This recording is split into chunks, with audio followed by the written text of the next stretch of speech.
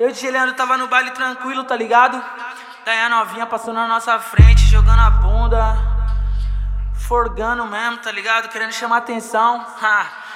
Aí eu falei assim pra ela: Hoje joga buceta pra frente. Hoje joga buceta pra frente. E pro DJ Leandro mostra que é experiente. E pro DJ Leandro mostra que é experiente. Ela joga buceta na pica, ela joga buceta na pica. Joga buceta na pica. Vai começar a putaria. Joga buceta. Hoje joga buceta. Olha lá como ela tá. Hoje joga buceta pra frente. E pro DJ Leandro mostra que é experiente. E pro DJ Leandro mostra que é experiente. Eu quero ver tu vir jogando.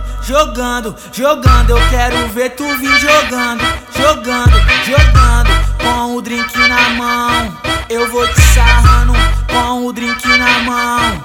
Eu vou te sarrando. Ela joga buceta na pica, ela joga buceta na pica. Joga buceta na pica. Vai começar a putaria.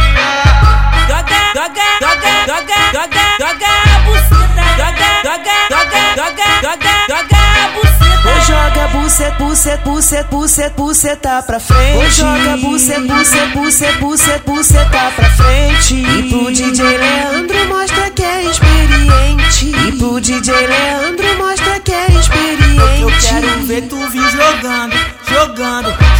Eu quero ver tu vir jogando. Com o drink na mão. Eu vou te sarrando. Com o drink na mão. Eu vou te sarrando.